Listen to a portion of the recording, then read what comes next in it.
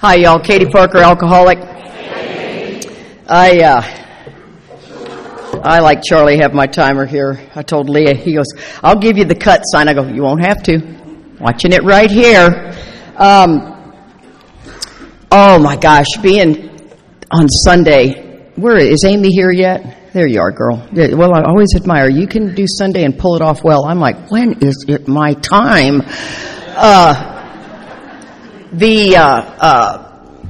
been sober since October the 28th of 1984, and for that I am truly grateful. I do always give Charlie a little grief. You know, I don't know if you noticed, but I stood up for 38 and he stood up for 37, and that always feels good. Some people go, oh, the time in my relationship doesn't matter. I'm like, well, it does in mine, so good for you. It's we always used to say I had a year more than him, and then one day he realized it's only 5.5 months more than he does. And so I said, okay, well then, when you're having trouble in about 5.5 months, it'll make more sense to you. So just hang in there, and you'll get it. It is really, truly a privilege to be here. This is a big deal. This particular conference was supposed to be here, was meant to be here. And it grew like crazy. That's how you can always tell when a conference is really supposed to be in God's hands. And Glenn and Jane, of course the committee, don't get me wrong, but I've watched them as tapers around the country. It's pretty remarkable to see what they do. And I'm a huge fan for you younger generation and technology. Be very careful that if we don't have the tapers, we don't have this. We don't have the microphone that's got the great sound. We don't have the hard CD. We don't have the drive. We don't have those things if we don't support them. And that is so, so important because they truly are our historians, right? And without them, and I get worried because sometimes we've been to conferences where the guy goes, oh, I got a buddy who's in IT. Oh, great. Everybody's in IT under the age of 30, And the mic sounds terrible. The speakers aren't good. The room is too big. And Lee is just good at this. I just love Lee. And Glenn was spectacular with it, too. So, and all the speakers, golly, what a great lineup. It's always an honor to be in this particular lineup. And I got to tell you, Ralph, the White boys, I was supposed to be in that family. I was supposed to be Ruby White. They needed one girl in those 5 boys. And I always told Ralph, I said, Ralph, I am your sister. I'm your sister from another mister. But what's different, what's really wild is his girlfriend and I are cut from the identical cloth. We passed each other in the hall, and that energy and that vibe, we started talking, and you know how women are. We go deep fast. And the next thing you know, I'm looking at her going, it's exactly what happened with Charlie. He and Ralph are exactly alike. Right down that thing. And it's like, well, let me tell you how I got him fixed. Right there. That's how that deal worked. And I have a feeling she's going to do it. So get ready, Ralph. My husband, I love him with all my heart. And you guys got to witness something that we just heard, 5 days ago. And so I hope I make it through this talk without getting too emotional, because the truth of the matter is I got plenty of time to get emotional, but I just want to kind of get the deal started. So just hang in there with me. And but I got to tell you, our life is unbelievable. And Charlie was my best friend. One of the things that I can tell you is he's noticed this. My husband, Joe, I've been widowed once. I was married 20 years. My husband, Joe, had a brain tumor. And a lot of people that aren't in AA just assume he died of the brain tumor. But if you're in Alcoholics Anonymous or you know me really well, he ended up relapsing. He had a brain tumor. I took care of him for 6 years. And he ended up relapsing at 23 and a half years sober and went back out. And he was out for 18 months and then died of a heroin overdose. And, you just don't lob that out to somebody when you tell them you're a widow and, he had a brain tumor. They just immediately go to that. So I'm totally fine with that. But I told Charlie, I said, God must think I'm really strong, because all I want to do is grow old with someone. That's always been me. I'm not the girl that dates. I don't even know how to date. And I just love a man, and we make a commitment. I got 2 deal breakers. You hit me or screw around on me and you're done. And done. I'm talking toast. The next day, toast. And Yeah, I don't put up with any of that stuff. I'm just not that girl. Some people are. I admire you. Kinda. Maybe not the hitting part, but the infidelity. I don't know how you endure that. I can't handle that.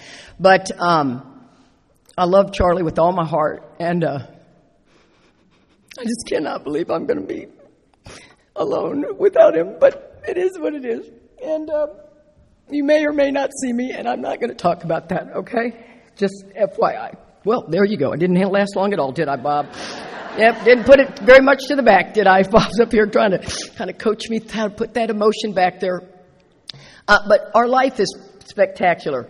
We do everything together. And I like to be married to that guy. Now, not every guy digs that, but I dig it. And we shoot shotguns competitively together. We speak together. We were both self-employed, so we could hang out at the house as long as we wanted to together. And it worked really, really well. And Charlie said, Katie, I never knew that I could have a relationship where I want to spend all my time with my significant other. And I love that we have that. I've always been, Charlie said, you're the kind of person that people just come up and tell you anything. And I said, oh, buddy, it's been all like that all my life. And we're in the airport. And we landed in that POS airport in Charlotte. Oh, my God. No tram. And, oh, by the way, they're going to tell you every, 20 steps how many more minutes till you're going to miss your flight. You know what I mean? And I'm like, I have this fancy app, and I told Charlie, I said, honey, wow, it's like 23 minutes, and it's a tight connection anyway. And I said, I tell you what I'm going to do. I'm going to haul ass, and then when I get there, I'm going to fake a heart attack. So you come as quick as you can, but I'll be on the ground. Don't panic when you see me. And I swear to God, I was going to go, oh, wow, go down to one knee, kind of lay on my side. And, we'll wait till Charlie can make it because he gets winded really fast. So we realized, oh, my God, I stopped the woman. I said, is there a tram? And she's like, no, ma'am. I'm like, well, send it up the flagpole, okay? You guys need to get a tram in this place because we're at sea and we got to get to E36. And so I told Charlie, I said, oh, my God, I started walking fast and we looked to our left at the women's bathroom and there's an empty wheelchair where somebody has clearly gone in the bathroom. And I don't care. I really don't care. I had a brief moment of shame. And then I went, sit down. And he goes, you want me to take your bags? I'm pushing him. I go, not till we get farther away. I just want to look like we're in the stream of life, And that goddamn airport goes uphill. Yeah, you may not have noticed that unless you're pushing a 250-pound man in a POS wheelchair. I mean, those things are not like the real deal. And I mean, and I had looked at the weather, and the weather said it was going to be snowing. So I've got my flannel shirt on. I've got my parka on. Well, that was not on Friday. Friday, it was 51 degrees. And I mean, I kid you not, this is me.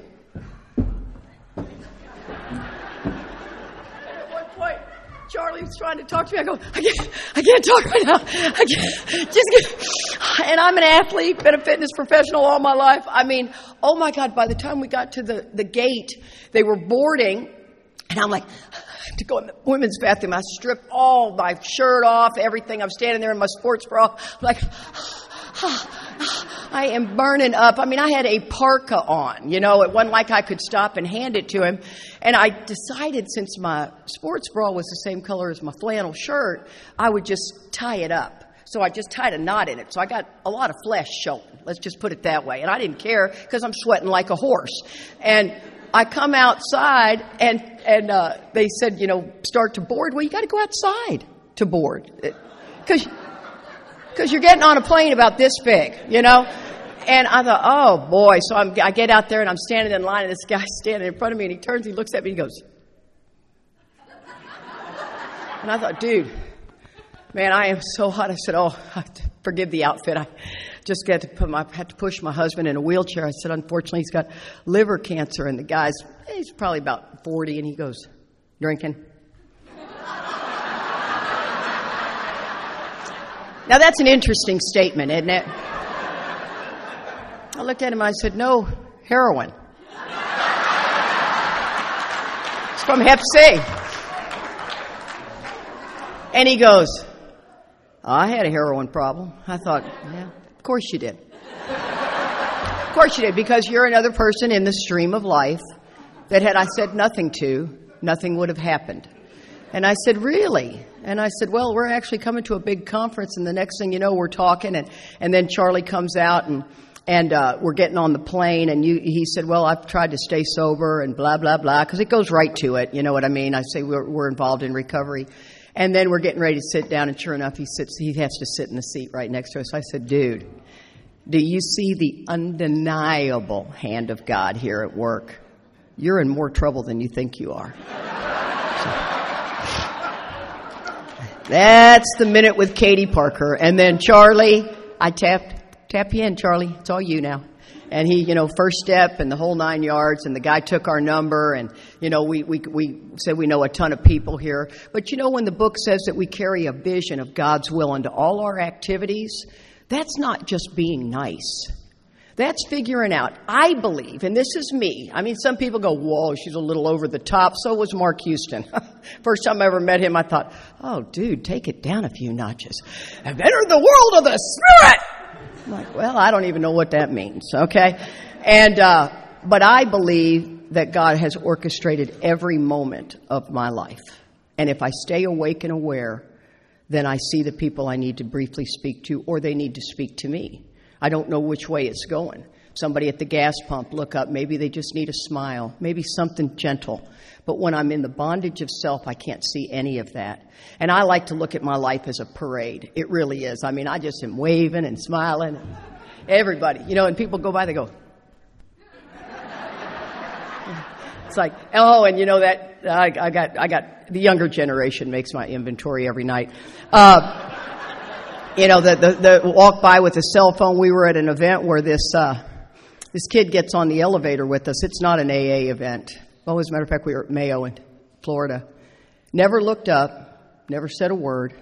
I said, good morning. Oh, back on his phone. Got off his phone, never said a word. And I thought, wow, he has no idea how that's shutting him off from the sunlight of the Spirit. Probably a good person, good kid, but you know what I mean?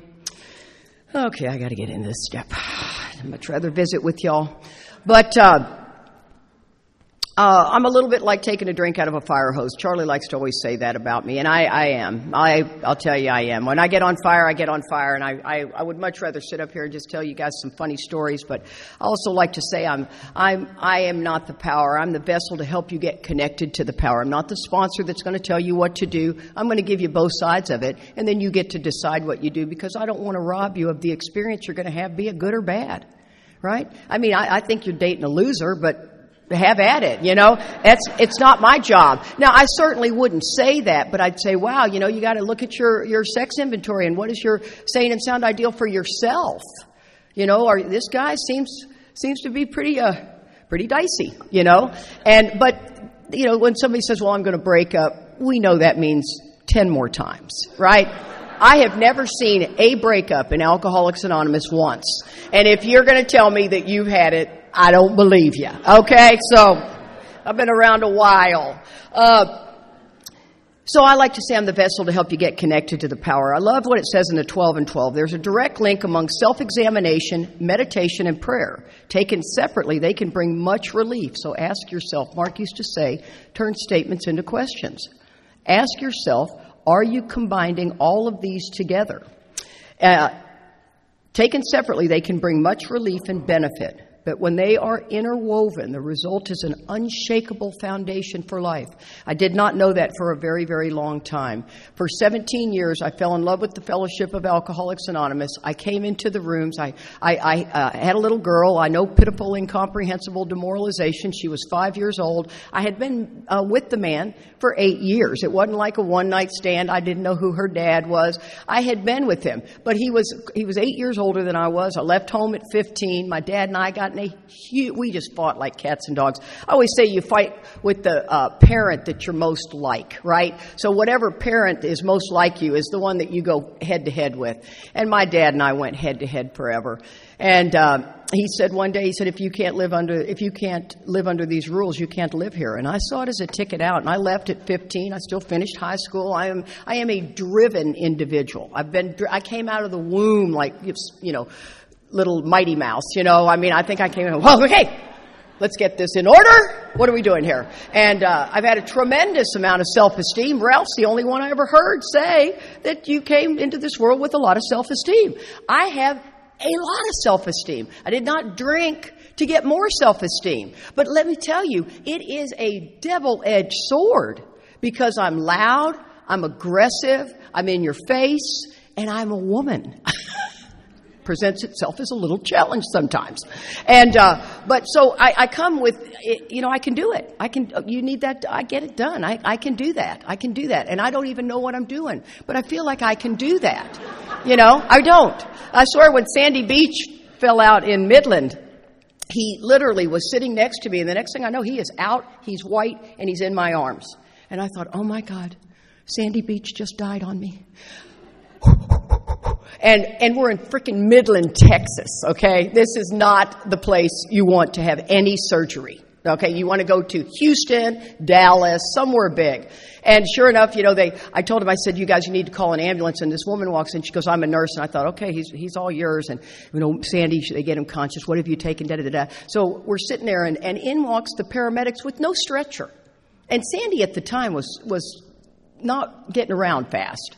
And I thought, well, that's odd. And the guy goes over there and he tries to sit him up, and Sandy goes back down. And I stepped in. I said, okay, that's enough. Go get a stretcher right now. Get him on that stretcher. We're taking him to the hospital. And the kid goes, yes, ma'am. Yes, ma'am. And then I try to get in the back of the ambulance, and the guy goes, oh, no, ma'am, nobody's allowed in the back of the ambulance. So what you see on TV ain't really happening, okay? You can't get in the back of the ambulance. And I said, well, then I'll ride in the front. And he goes, okay. So I'm riding in the front. Oh, yeah, I'm between the two guys. They go, so how do you know this man? And I went, he's my husband. Not a worry in the world about that. And the one guy looks at me, they were young, he goes, really? Yeah, I like him about 45 years older than me. Mm-hmm.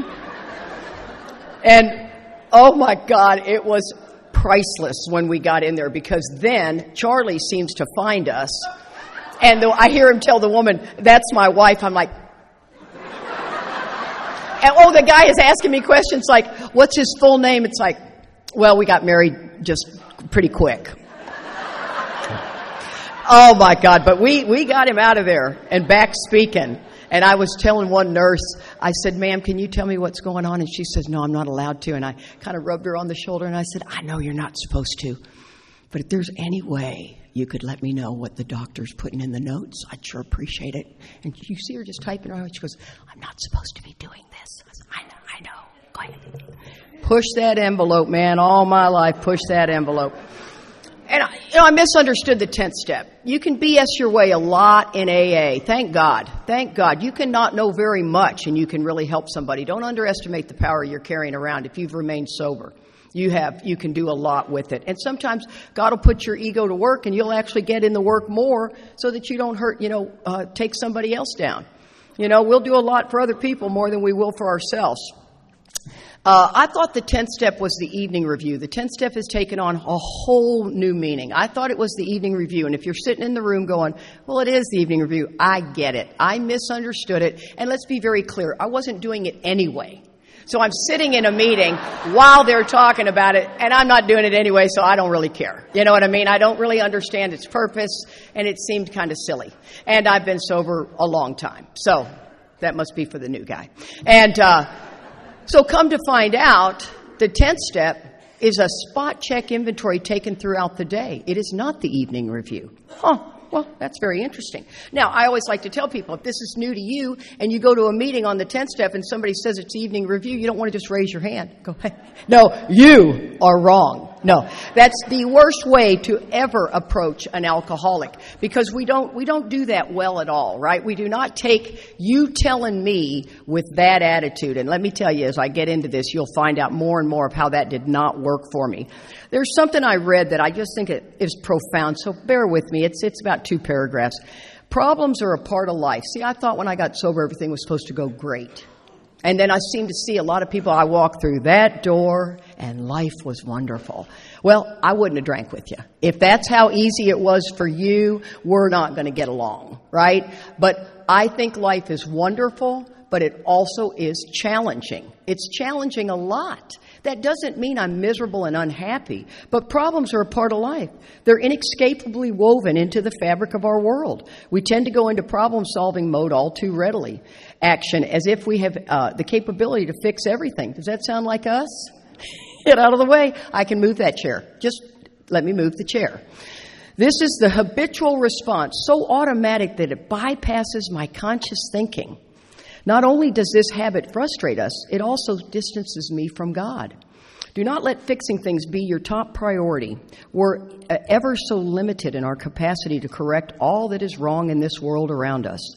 Don't weigh ourselves down with responsibilities that are not our own. Instead, make our own relationship with God our primary concern. That is not easy. All sounds great when you're reading this Chicken Soup for the Soul in the morning. Oh, that's what I'm going to do. And then you get cut off in traffic and you're like,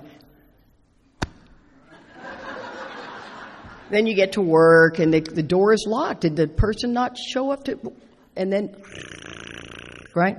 Talk with God with whatever is on your mind. Seek His perspective on the situation. Rather than trying to fix everything that comes to our attention, ask God to show us what is truly important. Remember that we are en route to freedom, and let our problems fade into the light of the universe. This is not an easy task. This is why 10 and 11, I did not do them well at all. I thought 11 was about sitting and reading, actually Chicken Soup for the Soul. I was reading that book and I'd feel so good about it, right? And I just feel so much in the presence of God. And then I'd get ready, I'd put my hand on the door and let the games begin. You know what I mean? And I can feel almost levitated in the morning. But remember, this is talking about interwoven. What is the 10th step, right? What are we supposed to be doing? If you take the 10th step off the wall, it's a damage control step. So I always like to get a bead on somebody when they're talking to me. You know, I ask them how long you've been sober, because once again, sobriety is it's like raising kids. If you got a 4-year-old, you know what a 4-year-old's going to do. You know what a 12-year-old's going to do. You know what a 16-year-old's going to do, right? Now, some of them are a little bit better than others, but they're all, let's call it what it is, a pain in the ass, okay? I love my children, but raising them was difficult, right? I mean, it was not like you woke up every morning going, oh, God, I love my children. Oh, so what do you want? Okay, you don't want eggs, and you want pancakes, and you know what? Why don't y'all fix it yourself, okay? I mean, I was never that strong, nurturing mom, but raising kids is challenging. Same thing happens in sobriety, because it's spiritual maturity, and it comes with age too. So 20-year-olds are bulletproof. 30-year-olds, we start to look at what we want in life, where we want to go in life. Do we want to have another child? Are we going to have one at all? Maybe get a better job. Maybe get more money. Get a bigger house. Start doing things like that. 40, you start kind of looking at it like, hey, honestly, if there's any decade I could stay in, I'd stay in my 40s. So for you guys that are 40, flip and enjoy it, okay? And then your 50s, you start looking back. You start having a couple of grandkids, you know, and then your 60s, you're looking and going, holy smokes. Wow, there is a lot of things I look at differently. And then you add the quality of your sobriety to that. It's pretty remarkable. And I really believe between 3 and 5 years of sobriety, you're still working a program, 18 months to 3 years, I think you're still working a program based on the abstinence of alcohol, and you don't know it, and you're not supposed to. It's just the way it is. You know, it's not good, bad, right, wrong. There was a kid at our meeting one time. He got up, and Marty, my sweet sponsor, I didn't know if Maury was going to be able to make it. She has Maury as her sponsor now. I was like, thank you. Marty and I were both sitting in untreated alcoholism, and she took me through the book. It was a remarkable experience. She's just smart as a whip, and her dad was a rocket scientist. And she knew it was a textbook, and she did almost kill me. She left me in the second step too long, but other than that, she didn't. And today, you fast forward 18 years, and it's flipping remarkable. It's absolutely remarkable what our lives have done. It's mind blowing. And she's in the meeting, and this kid gets up, and he's getting his 2-year chip, and he goes, "I'm just so grateful that there was a man that understood the book, and he brought the book to me, and he did the book and the book and the book and the book and the book.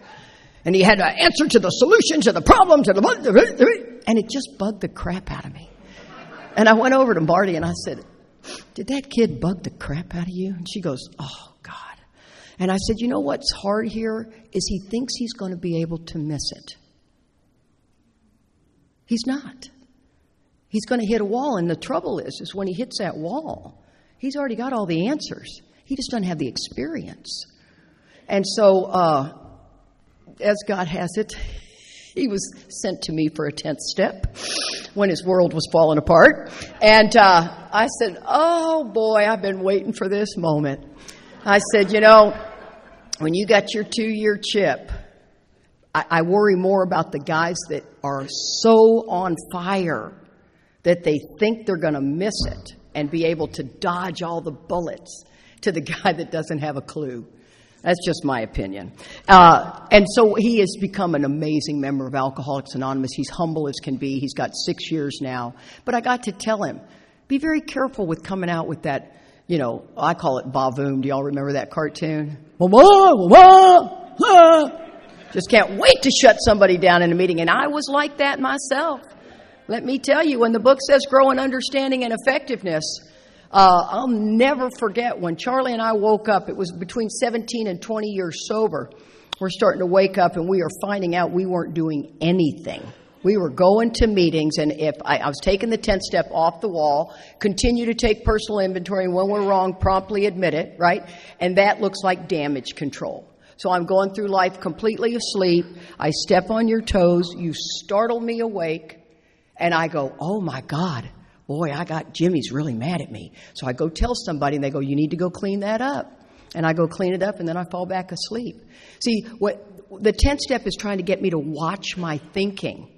And I'm on fire, and I'm pissed. My sponsees aren't doing what I think they should be doing. And it's like, what the heck are they doing? I've told you 3 times what you need to do. And so I called Bob Darrell, and I said, "Bob, my sponsees are pissing me off so bad. I'm more angry than I've ever been. I wake up angry." And Bob, in his way, I could see him going like this.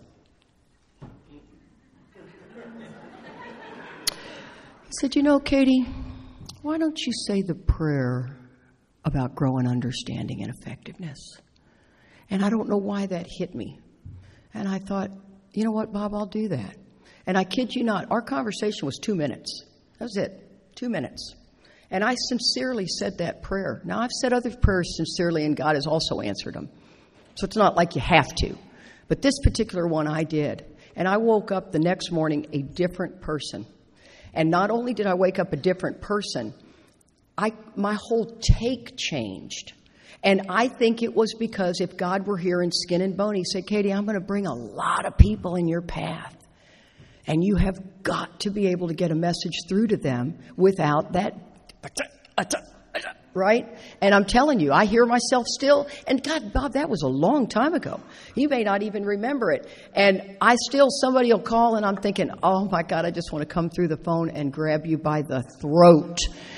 And then I go, "Well, let's consider this another way." And I sincerely mean it. It's unbelievable. It's absolutely unbelievable. It says on page 77, our real purpose is to fit ourselves. That means adapt ourselves to be of maximum service to God and the people about us. That's a tall order, folks. When you were walking through the lobby, did you pay attention to anybody? Did you look them in the eye? Did you say hello? These are really important things to do. Or were you just trying to get from point A to point B?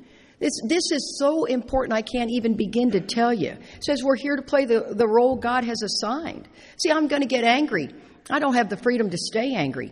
And I'll tell you what, in this current environment, if you're watching the news, bad idea. Bad idea. Doesn't matter what side you're on, it's all a bad idea. And the other thing that's dicey is social media. Oh, my God. I do none, so don't try to find me because I don't do it. I even retired out of my business because I saw it ahead of time that it was going to present itself as a problem. Anything that is so fabulous has a dark side too. That's just the nature of it. And so because of that, I told Charlie, we had an agreement, no social media. I don't want you to be female stalking you, male stalking me. I'm not interested in having 80,000 friends. I'm just not interested in it. And one of the things that I think happens is we stepped across a line in that 10th tradition. And we started posting whatever view we saw. And I've argued with some people that believe that was okay. I don't. I really don't. I don't believe that's okay because I've never seen what's going on currently before in my life, and I'm 65. I just got Medicare this month. Is that unbelievable? Medicare. I had to go to a flippin' seminar. So let me tell you real quick. You want A, B, D, and G, okay? Unless F is good, but I went with G. So you don't ever want to get C, okay? I do know that. So just remember I said that. In the book, it implies we're going to have trouble. Oh, Charlie, I have so abandoned everything. Last night, he saw me as a nervous wreck. I went, I can't do this. I'm not going to be the teacher I like to be because that's not what God wants me to do today. And you know what I mean. Yes, I'm still teaching, so you don't have to come up and go, you really did. I had a plan, and God abandoned the plan. I didn't like it, but I'm doing it. So the book implies trouble, right? Page 25, blot out our intolerable situation the best we can, right? Crushed, Bob referred to crushed by a self-imposed crisis we can't postpone or evade. Either God's everything or he's nothing. The deliberate manufacture of misery. God didn't do it. But when trouble comes, cheerfully capitalize on it. Really? So when you're leaving out of here and you got to go catch a plane and you have a flat tire, cheerfully capitalize on that. Gosh, God, I don't know what you have in store for me today. Obviously, I'm not catching that flight home. I mean, this is a tall order. And I like to say, you got to realize they both suck. Lack of power is our dilemma. Both of these suck. Because when I need $300 tomorrow, my first thought for many, many years was not to go to prayer. I'm going to figure out what I can pawn, who can I borrow it from, who can I call, who do I need. I go into self-reliance. You scare me, self-reliance. That's the nature of it. Until you begin with time, with maturity in your age, and with maturity in sobriety, you realize it all worked out no matter what when you took your hands off of it.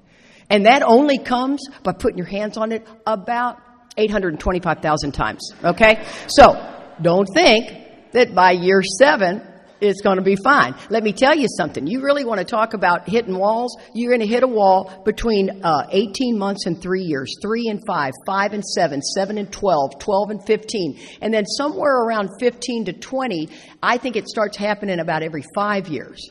And these walls are different. They're kind of like, well, you women will get this one, having a baby. Of course, in this day, maybe you men will have a baby too. God knows. I don't know.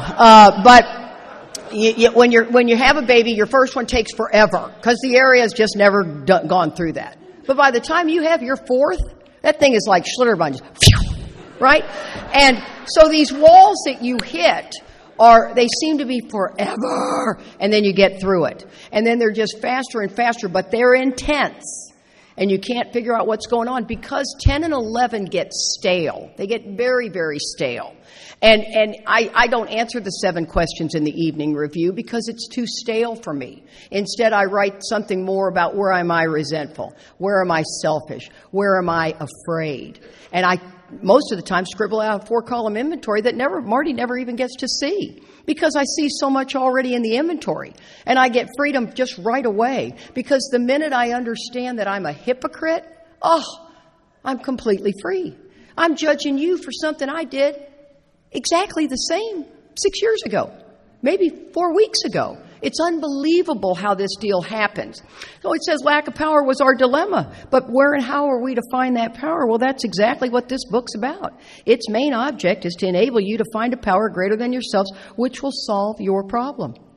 You see, the reason we're so lucky in Alcoholics Anonymous is because we are the number one program, right? We are the ones who set up the 12-step fellowships for everyone. We are the book that is written for us that other people might use. They might relate to it, but it's my book.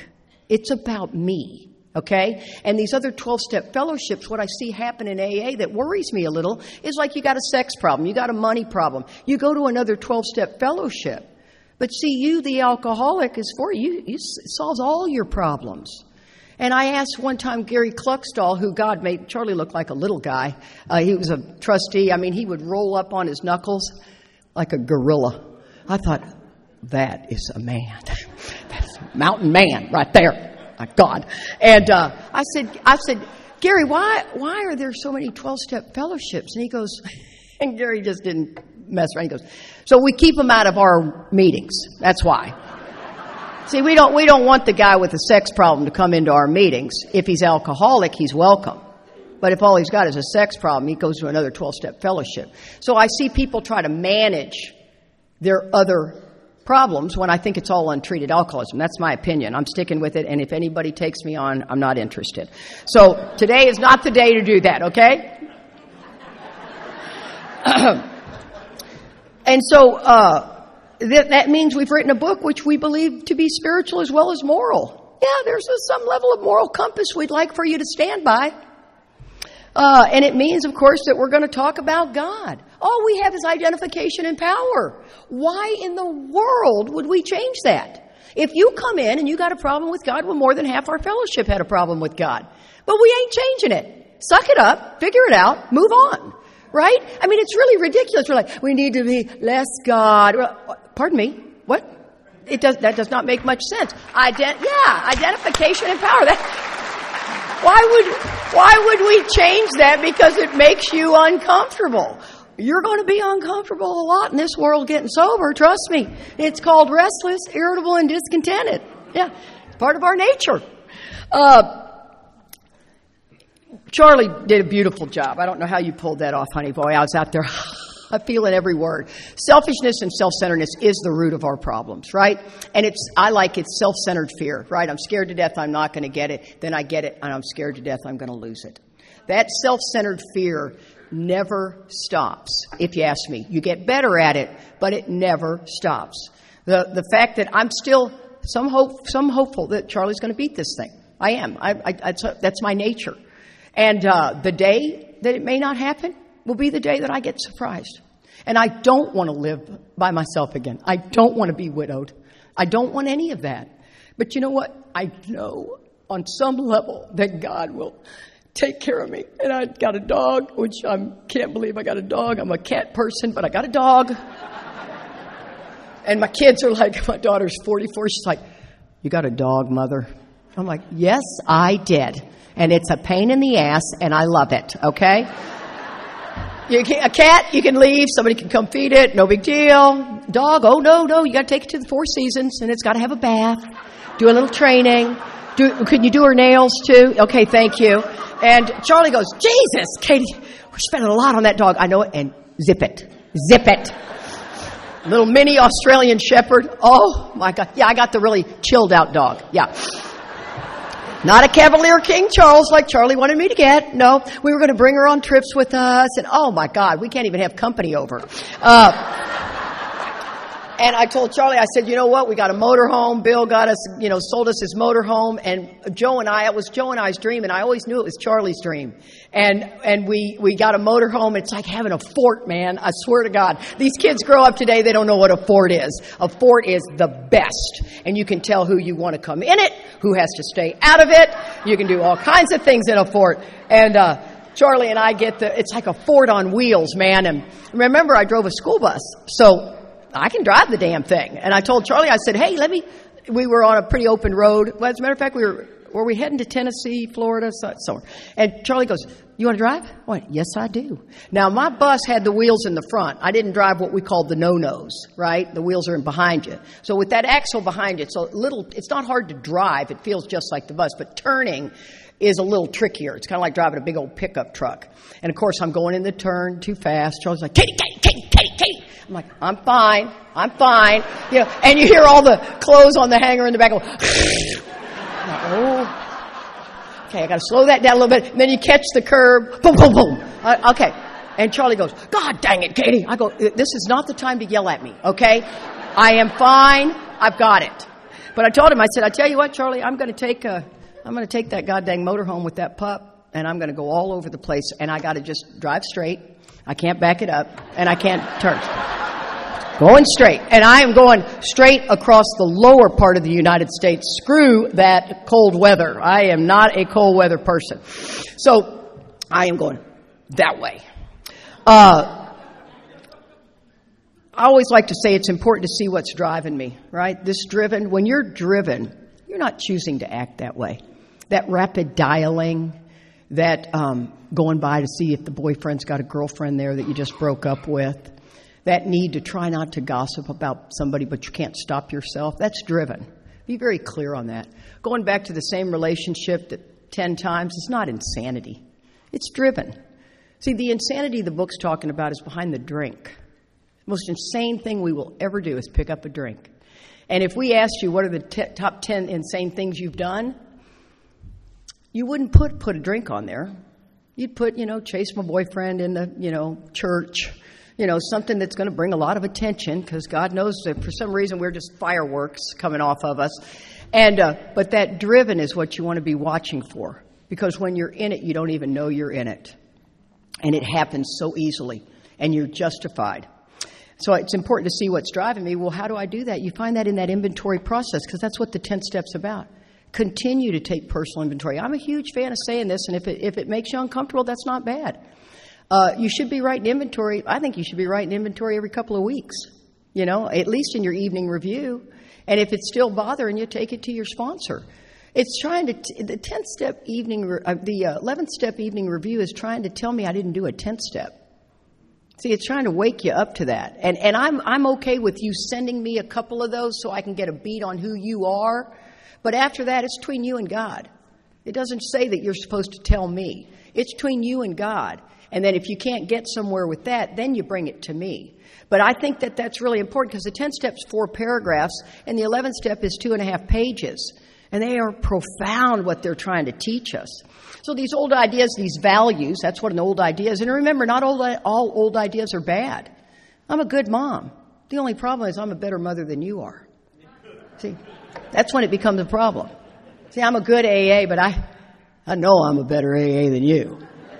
You know what I mean? I mean, come on. There may be some truth in some of those people that I'm talking to, but that doesn't mean all the time. But I've got an ego that tells me it all the time. I always like to say the difference between God's still, quiet voice and the ego is this is the ego. You don't have to do that. Whatever. And this is God's voice. No. Stop. Stay. Come over here. That's God's voice. And let me tell you, we could hear it drunk and sober. Just think about it. When you were drunk, you knew not to get in that car. When you were drunk, you knew not to go through those doors because there's trouble on the other side of those doors. You're driven, you can't stop it. It says, otherwise I go into self-reliance. No God, no inventory, no nothing. And I'm going to keep it to myself. I might go to a meeting and share it and think, oh, God, that felt so good. I left it there. Whatever. You think you can just say it and leave it? Boy, I wish I could. Marty's always so good. Marty knows me so well. And when Charlie was getting his liver resection, when we found the first tumor, Marty and I stay in very close contact. And Marty was a good friend. She was not a best friend, but she was a good friend. And I knew enough back when I asked her at 17 years to sponsor me. I said, Marty, our friendship is going to have to go by the wayside a bit. Because what happens for me, and it happens for her, and she knows that, is we lose perspective when I get too close to you as a friend. Because now I don't really like the clothes you're wearing. I don't like the boy you're dating. I don't like the way you're talking in public and, all of this stuff. And Marty's like, totally get it, Katie. I totally get it. And when Charlie was in the hospital, it was difficult. I mean, I was able to stay with him for 10 days. But he, unlike Joe was the kind of guy who would let me completely speak for him, take care of him, do everything for him. Charlie likes to do it himself. He's very much more of a man's man than what Joe was in that area. Joe did like to let me take care of him. And so when I told Charlie he's hooked up to all these machines, he's in ICU for 4 days, and remember, all the hospitals are understaffed, badly understaffed right now. And so they're not even supposed to let you stay in ICU, but they're so understaffed they did. And buzzers are going off. You can hardly sleep in there. It's miserable. And he needed to go to the bathroom, and he wanted to go to the bathroom.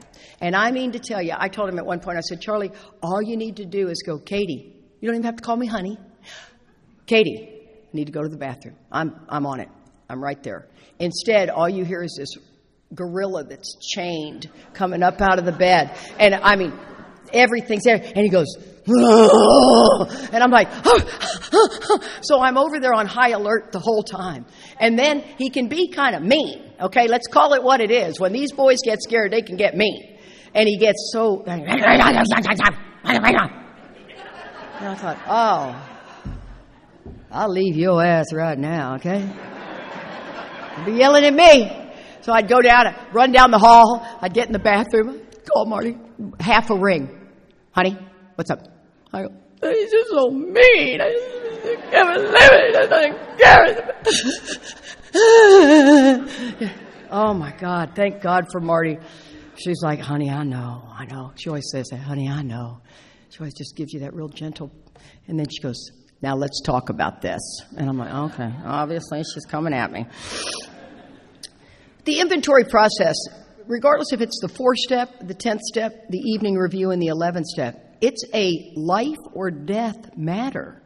You get enough resentments, that door looks really good. You get enough resentments and the gifts of sobriety come to you, you end up leaving AA. I mean, the gifts of sobriety start to come to you really about after 5 years.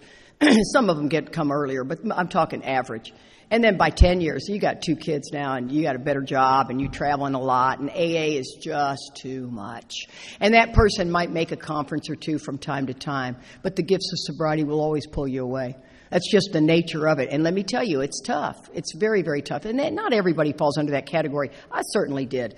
But it's really tricky. It says no business which takes no regular inventory usually goes broke. Almost none of us like the self-searching, the leveling of our pride, the confession of our shortcomings, which this process requires. None of us. So, when you don't want to call your sponsor, well, none of us do. But the gift comes when you do it.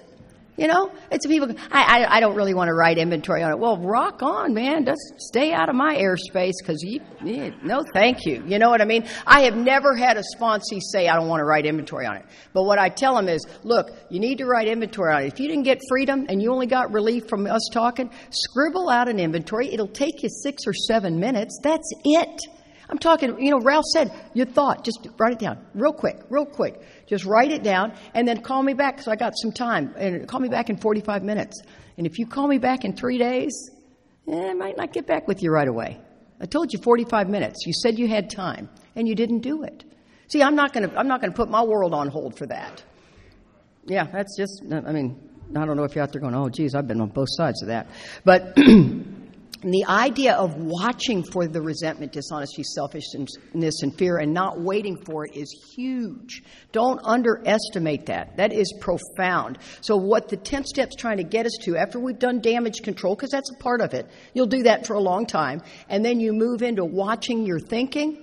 It's one of the hardest disciplines you'll ever do. I can hardly, it took me forever. Mark was the one who said, Katie, he goes, you've been an athlete all your life. You know what it means when it says to stay in fit spiritual condition. He said, I work out every day. Every day I work out. That's just the nature of it. I've been this person all my life. It does something for me. And so he said, well, you know what it's like. And I said, the truth of the matter is, Mark, I don't want to do it every day. I pull up to the gym and I look at the gym and I'll sit and talk on the phone for 30 minutes before I walk in there. But I'm going in there. I'm not going in there. It's the same discipline you have to take into 10 and 11. See, if you don't do it because you couldn't do it, then you won't do it. And keep in mind, guys, I'm not just talking about On Awakening. On Awakening is great and groovy, but if you didn't do an evening review, what are you taking into On Awakening? Chicken soup for the soul, baby. You got to talk about my day before. My day before, I got a sponsee who's bugging the crap out of me. I'm scared to death for Charlie. I'm worried about his kids. I'm worried about my kids. I'm worried about my life. I got all kinds of stuff going on. Marty had left and gone out of the country for 3 weeks. Any concern for me? No. She decided to go to Europe. Hope you're having fun over there. And so now, I got to call somebody else. This is the way this whole deal works. But this is so important because the morning time on awakening does not have the gas it needs if you're just going to read some great spiritual literature. Don't get me wrong. It's a beautiful practice. But you've got to bring yesterday into it. Our greatest enemies are resentment, jealousy. Do we know jealousy? We act like it's a woman thing. Okay, well, let me see if I can make you jealous as a man. Believe I can.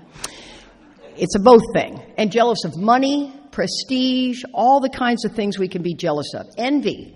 Sponsee's doing better than I'm doing. That's wrong. It's just wrong. I should be doing better than them. Frustration. Oh, my God, is this idiot going to keep talking? Jesus. Same old, same old. And then fear. Fear's that, that bed. Fear's not the root of our trouble. Self-centered fear is. It's always thinking about me. I don't think too much of me, too little of me. I only think about me. It's in my DNA. How about this one? Indignant. Unfair treatment. It's treated wrong. It's absolutely treated wrong. The desire to punish other people. That's kind of a fun one. Somebody that you really don't care for, and then you see them hurt. Like, well, it doesn't feel as good as I thought it would, but give me a minute. To get even are all the things that block me from God. And I think that they deserve it. And I'm not just talking physical abuse and sexual abuse. That's horrific. Those are horrific. And those are tough. I have to send you to somebody else for those because that's not my experience. I can help you with everything else but those two. And those two, I want you to talk to somebody else that's got it. And an eating disorder. That's something. Those are the 3 things on my list. I think that sometimes, too, it's a little tricky if you got a sponsor that doesn't have kids and you have kids. That's a tricky spot because they don't know what that's like. As a parent, I would give my life for my children. That's the only person I will give my life for is my children. I love my husband. And when we were sitting there, they were talking about putting him on the liver transplant list. I remember thinking, oh, my God, COVID's over. I finally got my abs back. Now they're going to cut the wrong way on my abs and take half my liver out. I have to give it to Charlie. And this is while the liver transplant doctor's talking to us. And I thought, okay, God, boy, you got a lot of confidence in me, man. And all of a sudden he goes, and you have to be under 50. And I went, excuse me? Under 50? And Charlie goes, did you dodge a bullet, honey? I went, why, yes, I did. That was a scar I did not want on my abs. Oh, my God.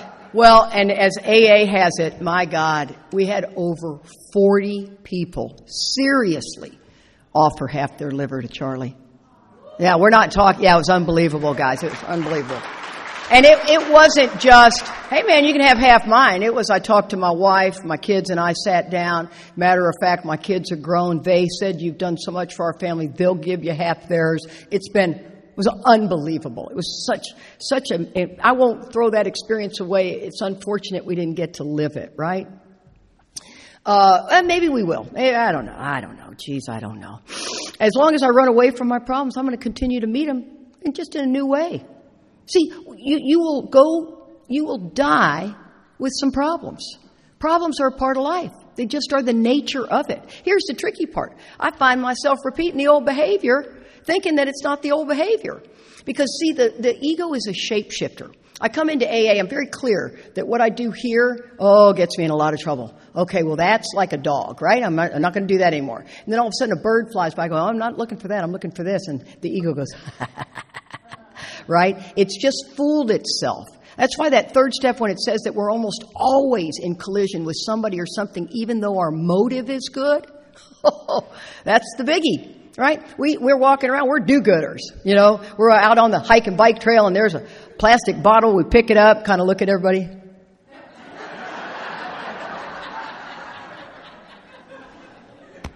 That's all right. I'll take care of it. You lowlifes just walk past that bottle. You know what I mean? I mean, that's just the way we are. We let you in traffic. We want you to go, thank you. We got all kinds of ways that shows up. So you got to be careful. It's a shapeshifter. That's why the continued inventory is crucial. My life is a demonstration of my inward condition.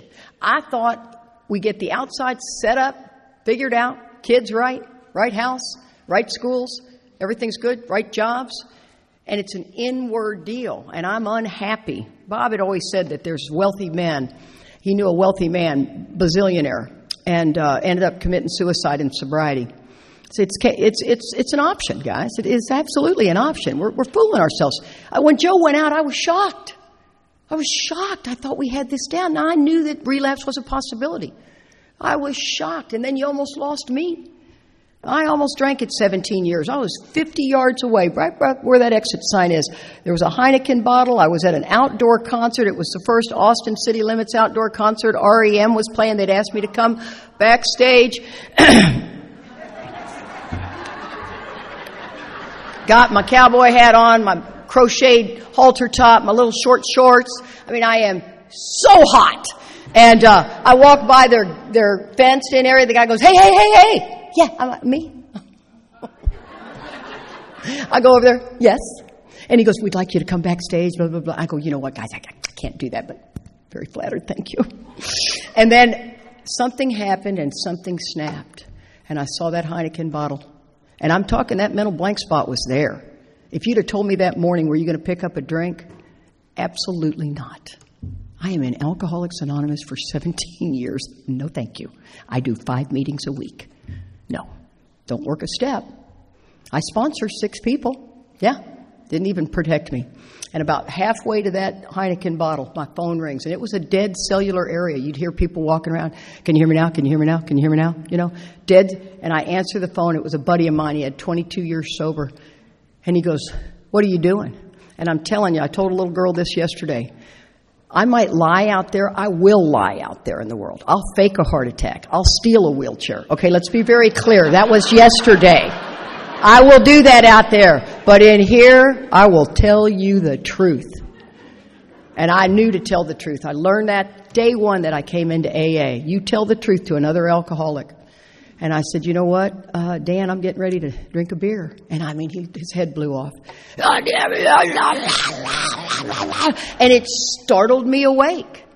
And he goes, well, have you had it yet? I go, no. And he goes, get the F out of there right now. And I mean, he's, oh, you know, and you can yell at me like that. I can handle it. I mean, I'm just waiting for you to take a breath and I'm coming at you. You know what I mean? And so we, and I know I have never physically been hit. I don't know that you find that shocking. I find it shocking. I really do. Never once, not even a dodge it. You know what I mean? Never once.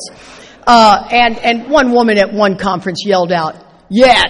And I thought, girl, I'll take you out right now, okay? Find you and take you down. And so, I mean, I walked about 5.5 miles. Out of there. I mean, I just walked, and he talked, and I called Charlie, and Charlie came and picked me up. I was in real trouble, and I did not know how much trouble I was in, and I'd love to tell you, I woke up the next day thinking, I got to throw myself back into AA. Not a chance. Not a chance. It took me almost 18 more months before I did anything. Before God, once again, sent another. He sends lifeboats every day. I just push them out of the way. Every day. We don't even see them. It's very, very interesting. The other cool thing about what we go through, God is always using me to grow. To the day I'm off this planet, He will use me to grow. Don't think you've outgrown all your defects of character. Don't think you just only have a handful. That is delusional. You scare you bad enough, and you will behave poorly sometimes if you scare me bad enough. Charlie and I shoot shotguns competitively. Now, there's something that you've probably figured out about me. I am very competitive. I mean, off-the-chain competitive. I drive a very fast car. I like to be the first one at the light. I like to get past you as quickly as I can. I'm bobbing and weaving, right? And very, very fast car. And I got the dog in there with me. She's Where are we going, Mom? And so these are the kind of things that I like to do. I have probably got dyslexia. It was never around when I was in school. I was born in 1958. I probably am dyslexic. There's something clearly wrong. I have a learning disability of some kind, and I don't care. I'm not going to try to fix it. I'm going to work with it, right? I have father-daughter issues because my dad and I fought like cats and dogs. Everything I touch seems to turn to gold, and I've got good self-worth. Okay, so this is me going into the shooting community. Now I'm running with all these cowboys, and I've always been a tomboy all my life. And in this particular community, I'm thinking, you know what? I'm an athlete. I'm good at everything I do. This sport, I am going to do so well. So not the case. This is a mental sport. Well, I never did mental sports. So it's like golf. It's golf with a shotgun, right? And so the little clay pigeon comes out and we do sporting clays. And Charlie's good at everything he touches too. And I'm deeply competitive with Charlie. I want to beat him all the time. And he wants to beat me. Don't fool yourself. Okay, this goes two ways. And so we get in this sport, and the next thing I know, I'm thinking, oh, God dang. You know, it starts with master class is the highest, double A, B, C, and D. And you start in D and you work your way up. I have been in this sport for 12 years. I am only in A. And do you have any idea how difficult it is for me to go shoot with all my buddies and do terrible? I mean, I'm talking painful. I have turned around and my eyes are just water, up. And these are cowboys. They're like, oh. Nobody's going to go, ma'am, are you okay? Oh, they don't want none of that, right? My one buddy, he looks like Paul Bunyan. He's gigantic, and he goes, I've never seen anything like it, Katie. These men just go, whoosh. And I'm like, oh, my God. And I told Charlie, I said, God has used every ounce of my shooting. I've had the best coaches you could have. I've got the best gun you can have. Charlie started buying me ammo by the container, for God's sakes, in from Italy. I go every day, me and my dog. I mean, I am disciplined like you wouldn't believe. I am going to succeed in this sport. No. Wow. And poor Marty, she's listened to so many calls to where I go, I don't even want to go to a tournament. It's too embarrassing. It's too humiliating. This is terrible. I'm busting my tail out here. For what? It's a fortune, and you don't win anything. It's me against me, right? I'm telling you, if you've never done a mental sport, you got no idea. So then I got my dyslexia. And the coach goes, and they're the best coach. For God's sakes, Katie, that trap is 15 yards away. Well, you've already lost me on 15 yards. Right, women? North, south, east, west? I got no idea. When I said I'm going straight, that might go to Pittsburgh. Okay? I have no idea what north, south, east, west is. Right? Now, if I look at the United States, I know. But I don't know where I'm standing. So that's a 15 yards away. I kept saying feet for about 6 years. 15 yards away, and it's going quartering, but then it turns into a crosser. So you have to hold your gun farther out for that. Blah, blah, blah, blah, blah. This is all I hear. So I thought, well, I'll take a bunch of notes. Well, the coaches are like, wow, I've never seen somebody take so many notes. I know, that's the answer. No, that's not the answer. Every bird has a different setup. And Charlie was trying to help me, but he would use the parental tone. Well, I left home because of a parental tone. Katie, I have a firearm in my hand, honey. You don't want to do that to me. This is not good. My head blows off. Then another couple that, oh my God, these guys that have girls and they're big, hunters and whatever, they've made these girls be that. And I love it personally. These girls want to be that. And this little girl comes in and she's really pretty good. And we're about here and she's like, and she I just am eating her dust. She is a remarkable shooter. She is a lovely woman. She's 18 now. She was 13 at the time. And I love her dad. And I'm jealous. Deeply jealous. My husband, she wins this big state thing at 13 years old. He puts a big old banner up for her. Oh, isn't that just great? I pull in, of course, Marty, you're not going to believe what I'm looking at right now. My husband's tacking up a banner for someone else. Not me. Nope, not me. And God has brought me to a place that I did not know was possible. Just about 3 weeks ago, I turned a corner. And all these boys I'm shooting with are like, wow, Katie. And, every man says, I can help you. Oh, every man can help me. And I'll be darned. It was really amazing. One man was able to help me. And I've turned a corner, and that's the beauty of what God does. I'm going to go about 5 more minutes. Y'all just hang in there. I already told Lee. I do want to do a quick 10th step with Marty and I when Charlie was having his throat problems. I am who I am. I'm toned down. I know it's hard to see that. I really am toned down. I've done enough inventory with Lorenz that I take the high road. I don't pick fights. I don't do all that stuff. And it shocks me if I do. It really does. It's more of the time I'm taking the high road. Somebody else can deal with it. I don't want to. I'm not on the best of ground right now, so I am highly possible I could lose my suit. But so Charlie is in the doctor's office, and he does the doctor way different than Joe did the doctor. And he just doesn't tell him the truth. Are you using much nose spray? He goes, nah. Well, he uses it about 4 times a day. Afrin. I'm a holistic gal. Afrin. Not good for you, right? And he says, are you clearing your throat much? And he goes, no. He clears it so much in the morning you can't even have a conversation with him. And that day, we had to go every 3 months for his throat. We thought he had throat cancer. And that particular day, I thought I was spiritually fit. And I guess I wasn't. And when he walked out, I just looked at him and I said, we have to drive to San Antonio. We have a whole deal. We go to the outlet mall. We go to our favorite restaurant. We have breakfast, the whole 9 yards. And I said, Charlie, you are a big, fat liar. Yep, that's right out of my mouth. And I mean, he came out of that chair like the Incredible Hulk. He goes, Kitty! And I thought, and I'm crying. And ladies, that cry that you don't want to be crying, and it's hysterical. And you can that one. Okay. I reach down, I grab myself, I go, I am out of here. I'm out of here.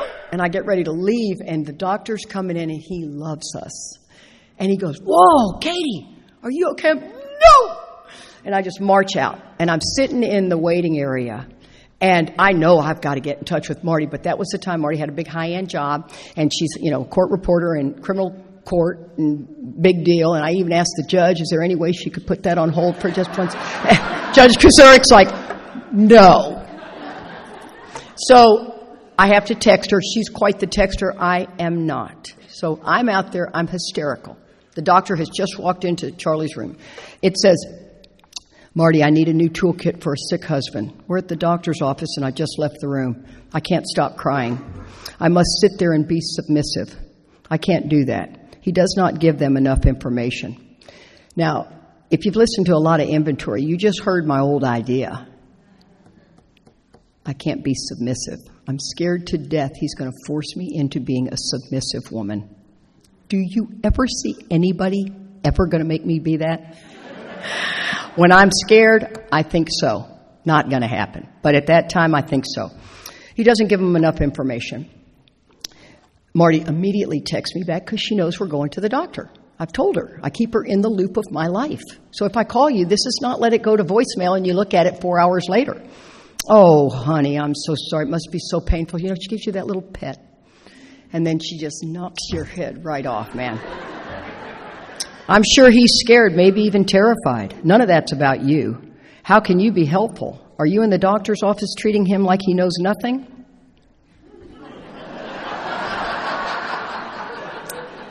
That you're the doctor police? How are you coming off when you're trying to give information to the doctors? Are you smugly superior?